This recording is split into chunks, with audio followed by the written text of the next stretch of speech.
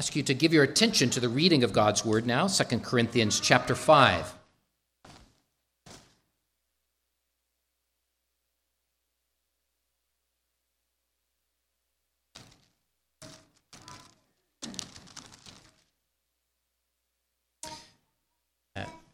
For the children, you might listen as I read this and listen for some kind of strange ways that Paul talks about our body. He's going to talk about a house, a tent, a habitation, and he's going to talk about clothing and even being naked.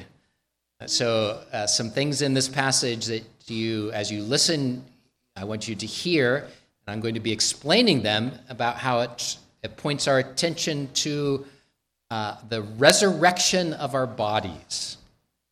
2 Corinthians 5, verses 1 through 8. This is God's word. For we know that if our earthly house, this tent, is destroyed, we have a building from God, a house not made with hands, eternal in the heavens. For in this we groan, earnestly desiring to be clothed with our habitation which is from heaven. If indeed, having been clothed, we shall not be found naked. For we who are in this tent groan, being burdened, not because we want to be unclothed, but further clothed, that mortality may be swallowed up by life. Now he who has prepared us for this very thing is God, who also has given us the Spirit as a guarantee.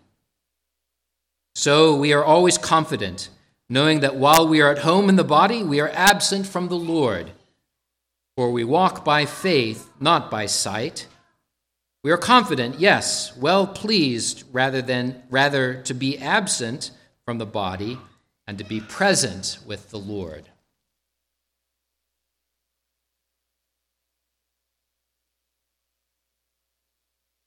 Yesterday, I attended the funeral of Reverend Bob McFarland, a mentor to me as I served as an intern under him while I was in seminary, and someone that I participated in on a number of church planting commissions and committees. He was a friend. His death did not come as a surprise. His body was failing, but even so, while it was expected, I groan at the passing of a faithful servant of Jesus Christ.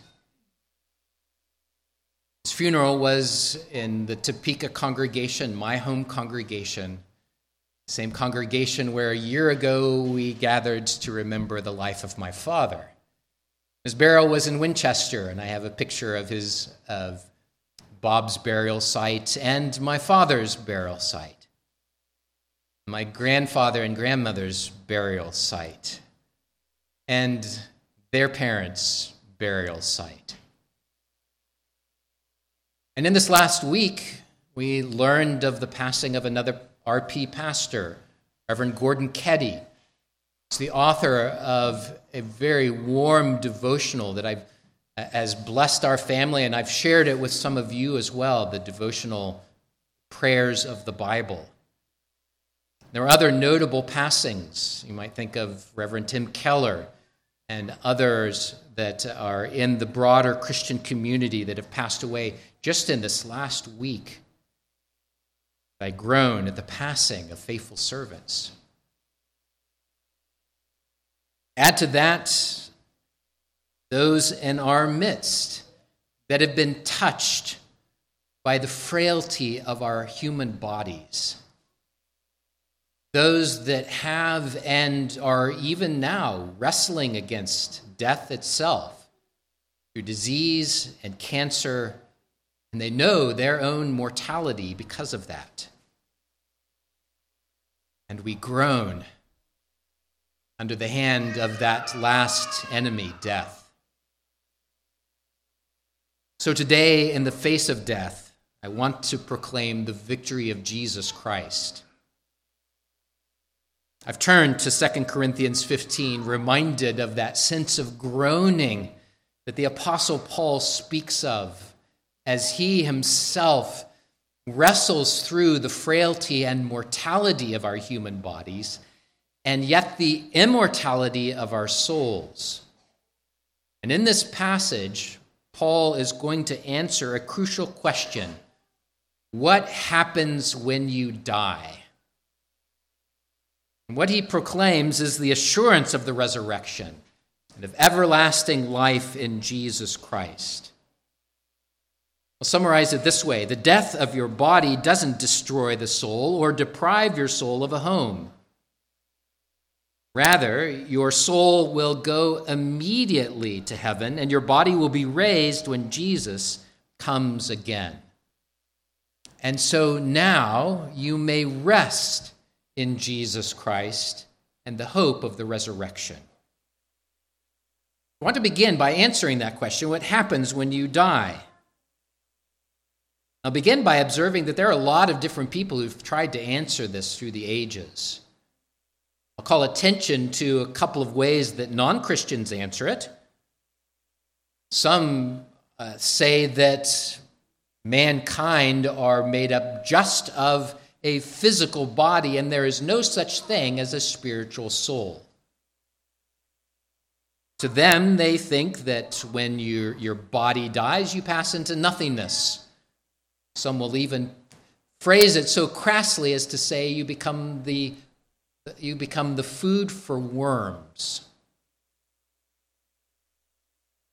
Well, that's sure exciting, isn't it? Some will try to infuse this wretched life with something greater and grander. Maybe you're familiar with the words of Neil deGrasse Tyson, who have said, "We are stardust brought to life, then empowered by the universe to figure itself out, and we have only just begun." Until you die, and then turn into dust and the food for worms once again. For dust you are, dust you return. About a soul, that's all there is.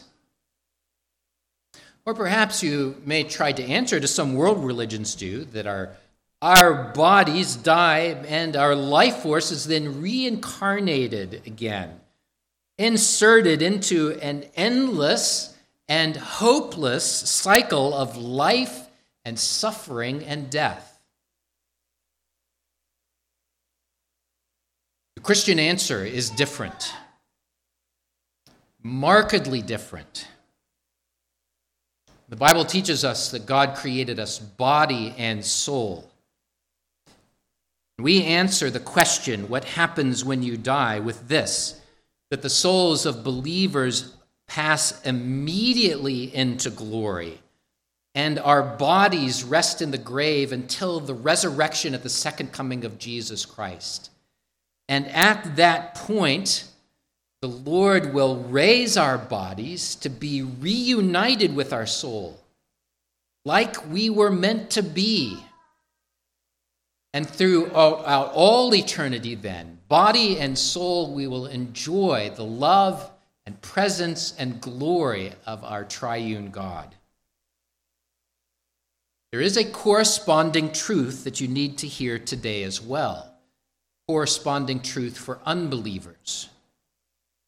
This passage focuses on what happens to believers at their death, but it implies something as well. And you need to hear from the rest of Scripture that when Jesus Christ comes again, that the Lord will raise all bodies, the just and the unjust. And at this point, the souls of unbelievers also pass immediately, not into glory, but into judgment, and the judgment of hell. And at the second coming of Christ, their bodies too will be raised again to an everlasting body, to be reunited with their souls, to live forever under the judgment of God. The Bible warns us of this. The Bible warns us to flee the judgment to come by repenting of our sins and entrusting our soul and body to our Savior, Jesus Christ. And that is the emphasis of that passage. You need to hear that warning of the corresponding truth. But for now, I want you to rejoice in the assurance of the resurrection. And so think of Paul's answer here. I want you to hear it in the context in which he wrote. For Paul is much concerned with this question about what happens when we die. Not just us that ask this. It's an age-old question, isn't it? People throughout every age. And so back in Paul's first letter, in chapter 15, he proclaims that Christ died on the cross to save us from our sins. And he rose again from the dead, defeating Satan and sin and death.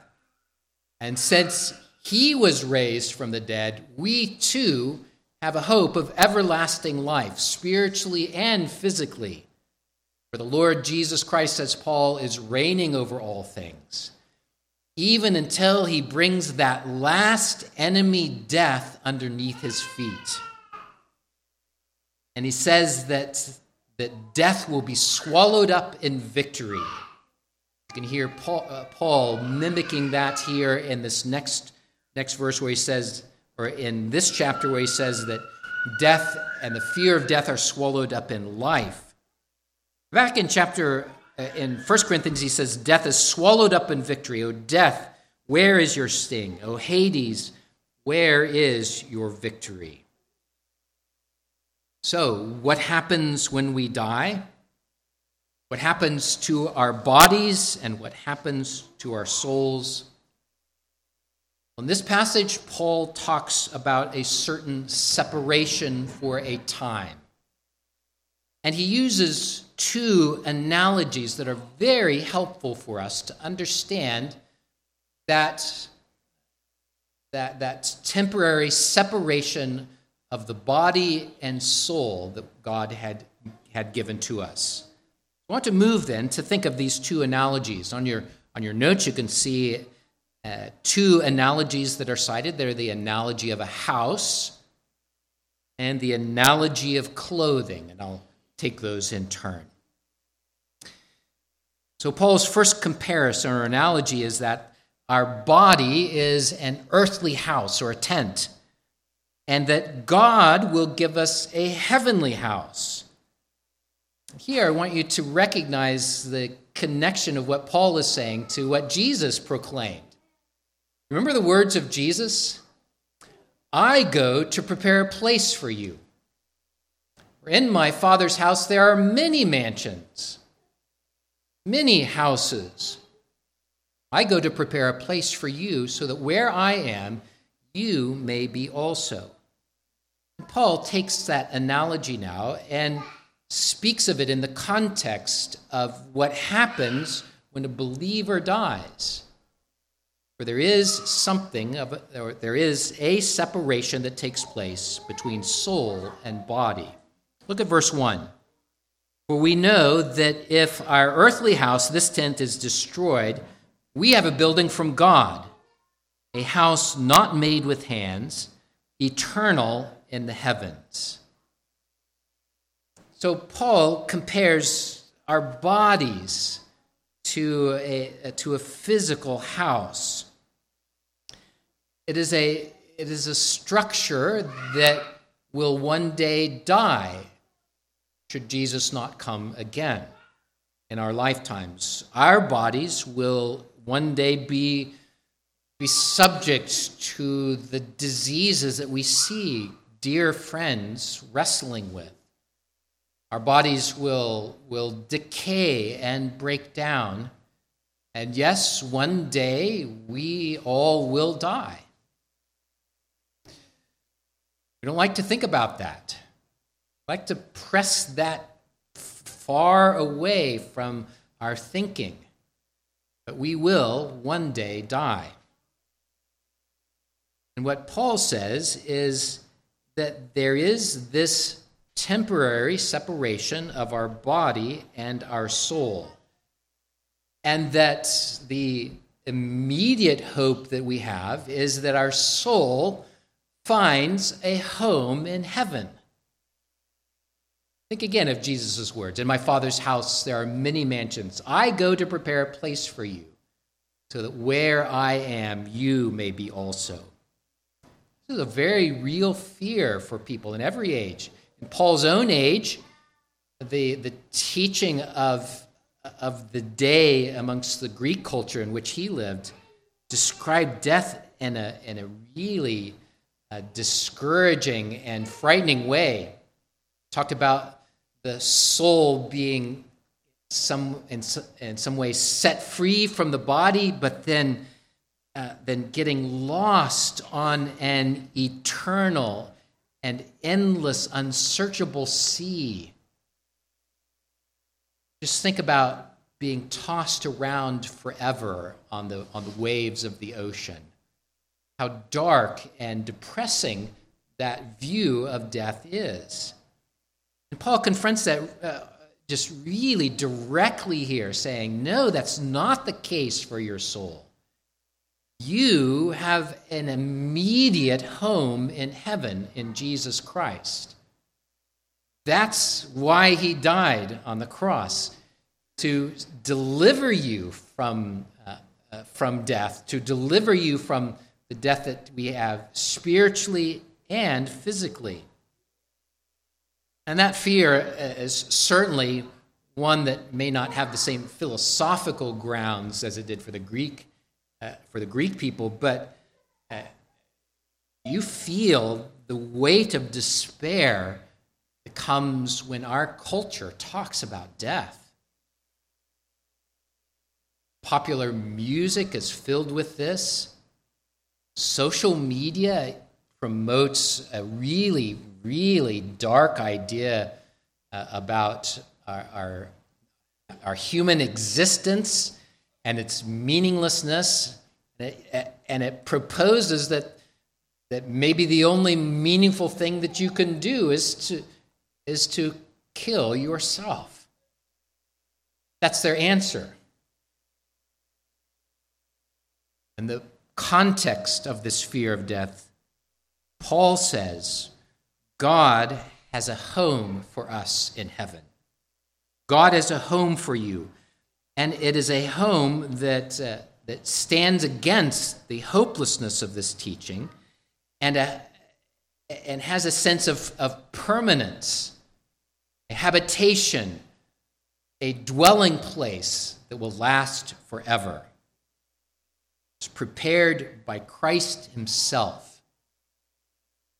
As you are confronted with your own mortality, or on days in which you groan under the grief, the passing of dear friends, or you see its effect in your own body, think deeply about the home in heaven that Christ has prepared for you. The second analogy is the analogy of clothing. It's a little bit of a mixed metaphor in that he mixes up clothing and houses at the same time. But listen to verses 2 and 3. For in this we groan, there's that groaning again, earnestly desiring to be clothed with our habitation which is from heaven, if indeed, having been clothed, we shall not be found naked. Now, there's an interesting tie-in here that Paul has with the shame of nakedness, something that runs really throughout all of Scripture. It's not a good thing to be naked. In this passage, Paul talks about our being unclothed or being naked as referring to being our soul without a body, which is indeed part of what happens at our death. Remember that, as I've said already, that God created us to be body and soul. That is the natural way for us to exist. It is the good way that God has made us to exist. And the separation of the body and soul is unnatural. There is heaven for our souls. We have a home in heaven. And we go there immediately and are full of joy, but that's not the end. There's something more, and that something more is great and it's glorious. The resurrection of our bodies and reunification of our body with our soul, so that throughout all of eternity we will enjoy the presence of God. So there is some sense in which our soul is naked when we die. But it is clothed in that habitation which is from heaven, and there's that mixed metaphor. Then Paul goes on in verse 4, "For we who are in this tent groan, being burdened, not because we want to be unclothed, but further clothed, that mortality might be swallowed up by life." Here's where the resurrection comes in. He's already alluded to the fact that when we die, we immediately go to heaven, to that habitation in heaven. But that's not all. There is something more. We do not want to be unclothed, but further clothed, and that this mortality might be swallowed up by life. And the way that that happens is through the resurrection of our bodies. As Paul has said in 1 Corinthians 15, that when Christ comes, he will raise our bodies to life everlasting. That what is perishable must put on imperishableness, and what is mortal must put on immortality, and we'll all be changed in the twinkling of an eye. There will be life everlasting, that second coming of Jesus Christ. And that's the consummation, that's the hope and the coming that is attached to the coming of Jesus Christ. So what does Paul say? Some have taken it to say he longs for death.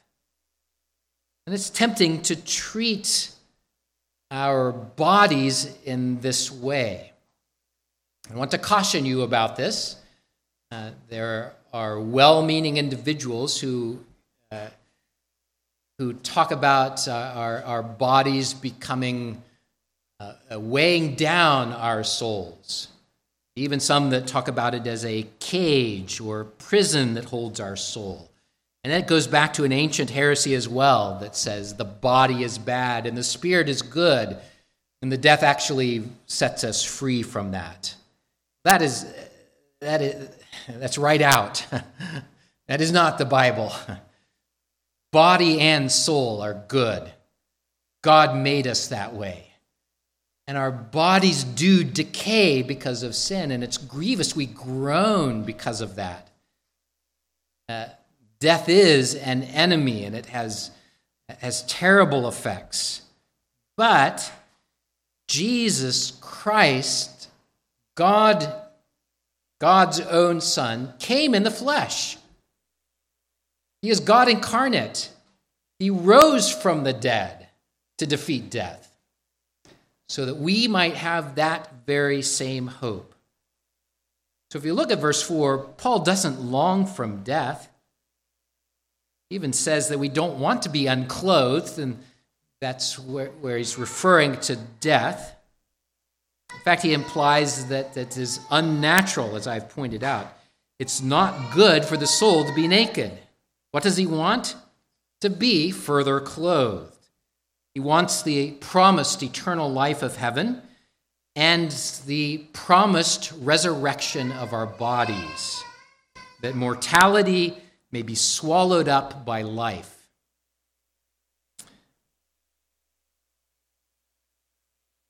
Well, this gives us hope in the face of death. And I'll close this by looking at verses 5 through 8 and seeing how Paul meditates on the impact that has for us right now. For we are on this side of the grave, on this side of glory. Other saints have walked before us, and we follow in their footsteps. And they have gone on into the presence of the Lord. I've said that I groan in the face of death. But Jesus leads me and leads you to hope in the face of death. To this end, verse 5 says that God has prepared us for this very thing. He has prepared us for the inheritance that is in heaven. He has prepared us to walk in this life looking forward to the next, knowing that this is not the end, but there is something more. The Lord is drawing us along by his own hand on us, drawing us into his presence. And he has given us a pledge to this effect. The pledge is the Holy Spirit himself, the third person of the Trinity. The Father has promised this. The Son has accomplished it. And the Holy Spirit is given as a guarantee of the resurrection. When you face the fears of death, you can think of the promise of the resurrection of the dead, of being clothed once more in an immortal body, changed from our mortal body, an immortal body. The pledge that is given by that to this effect is the Holy Spirit himself. And so Paul then muses about being home and away. Right now, we are at home in our body, but absent from the Lord. And that doesn't mean we're not saved. That we are always, by faith, children of God, but see it in the context of this idea of answering the question of what happens when we die, our bodies and souls. Well, right now, we are in our bodies. One day, we will see Jesus face to face. And beyond that, we'll be resurrected. But right now, from our perspective, we are at home in our bodies and away from the Lord. And there will be a day when we will be at home with God and away from our bodies. We can be confident in the midst of this, walking by faith, not by sight, which is exactly what Paul says. We don't know experientially or experimentally or scientifically what happens when we die, besides becoming dust. We rely on the promise of God. And so we walk by faith and not by sight, looking to a risen Savior, Jesus Christ, who has gone before us to defeat death, who has risen again from the dead, who has ascended on high and will come again. And at his coming, at a great shout and the sound of the trumpet, the dead will be raised. We will be with him forever. This isn't in your own strength that you persevere, whether that strength be physical or mental or even spiritually. You could find pride in your ability to keep going under the afflictions that your body suffer. You may take pride in a mental mindset that helps you to persevere. But all of those fail. It is by faith that we walk, looking to those promises of God. So while we live in this mortal life, we rest on God's promises that he will immediately receive us into heaven upon our deaths and then raise our bodies at the second coming. That gives us confidence to live for him. It gives you peace to die. As Paul puts it succinctly elsewhere, to live is Christ, to die is gain. Do you groan in the face of death? We do. And there's a right reason for that. Paul expresses it in this passage. We groan at the effects of sin.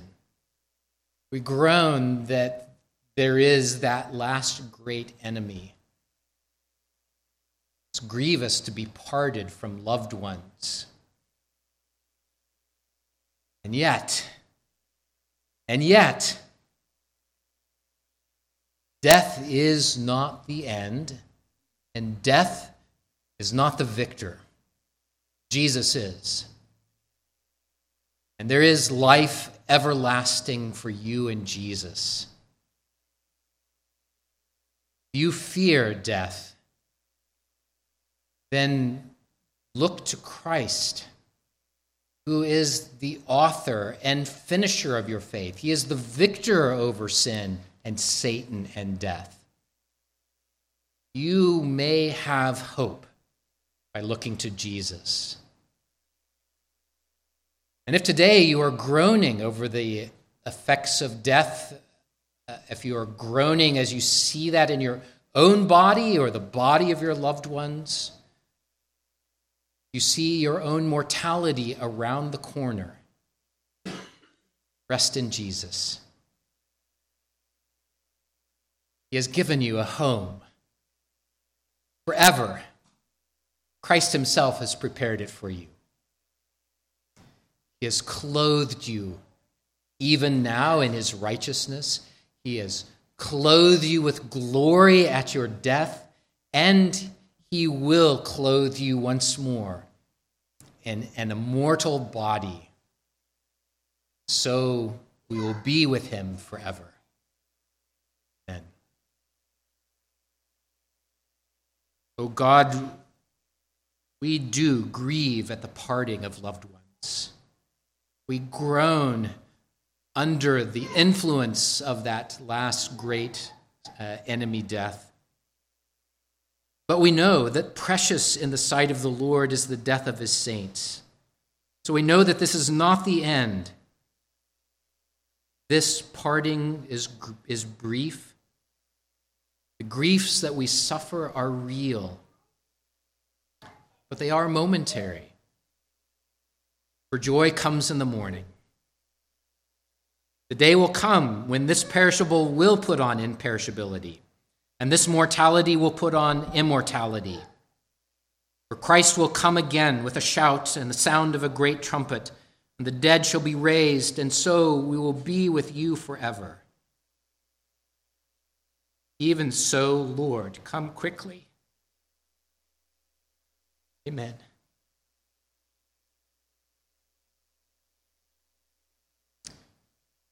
Psalm 116b expresses this hope of everlasting life.